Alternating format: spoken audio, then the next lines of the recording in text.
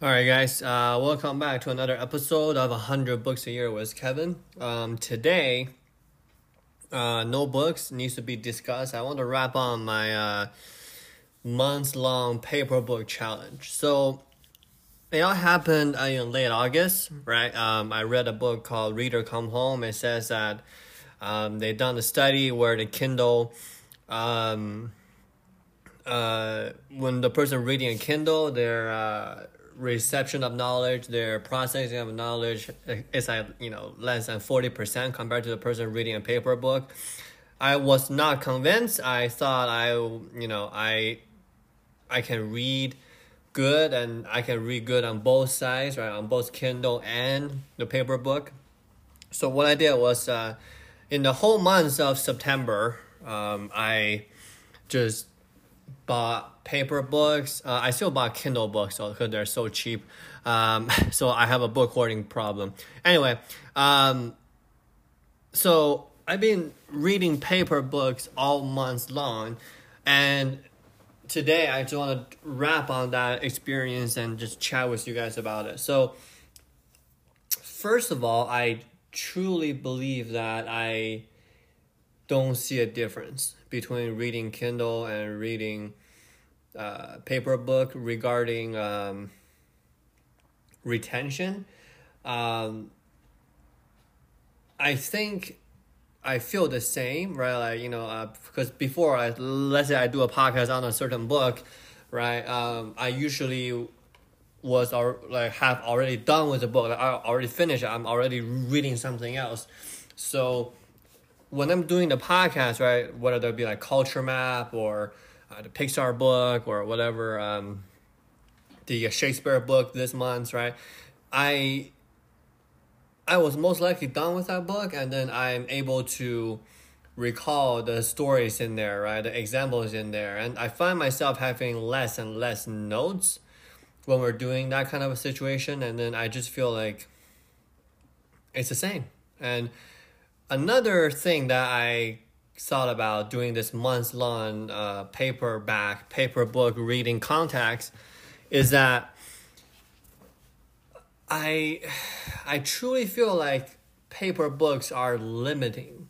Let me tell you what I mean by limiting. Is that I have this window, right, like next to my tea room, and they're stacked with books, and in the beginning of the month, I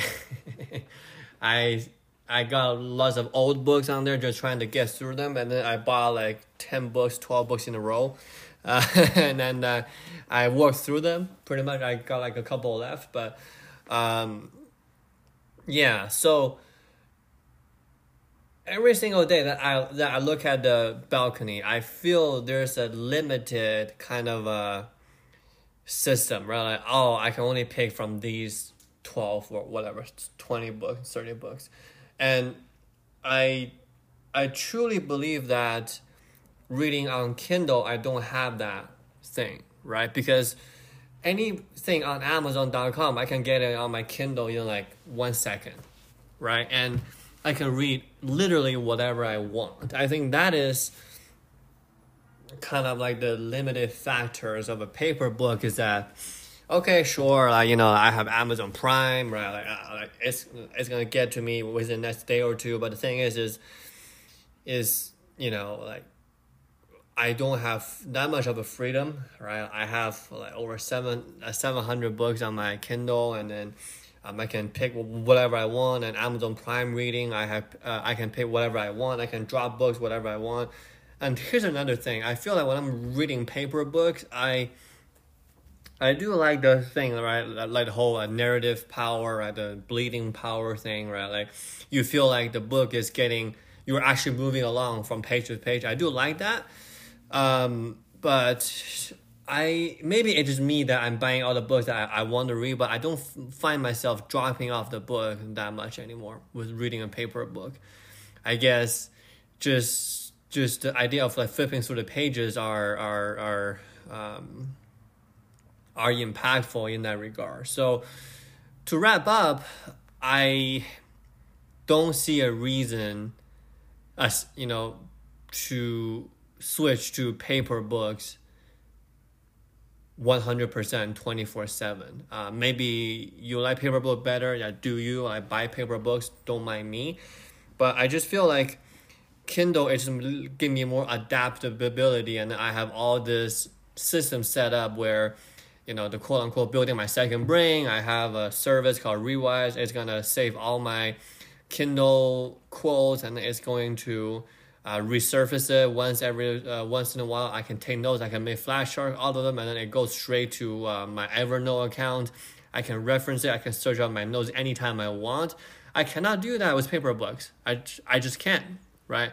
And I think Rewise, the service, is doing a good job where giving us a supplemental, right? Like they know that what kind of book that you read on Amazon, linked to Goodreads, and then it's all a whole book reading ecosystem. So I like that, right? But the thing is that paper book, I feel like to me over the months, my only thought is, oh crap, do I have to pick alongside those books again?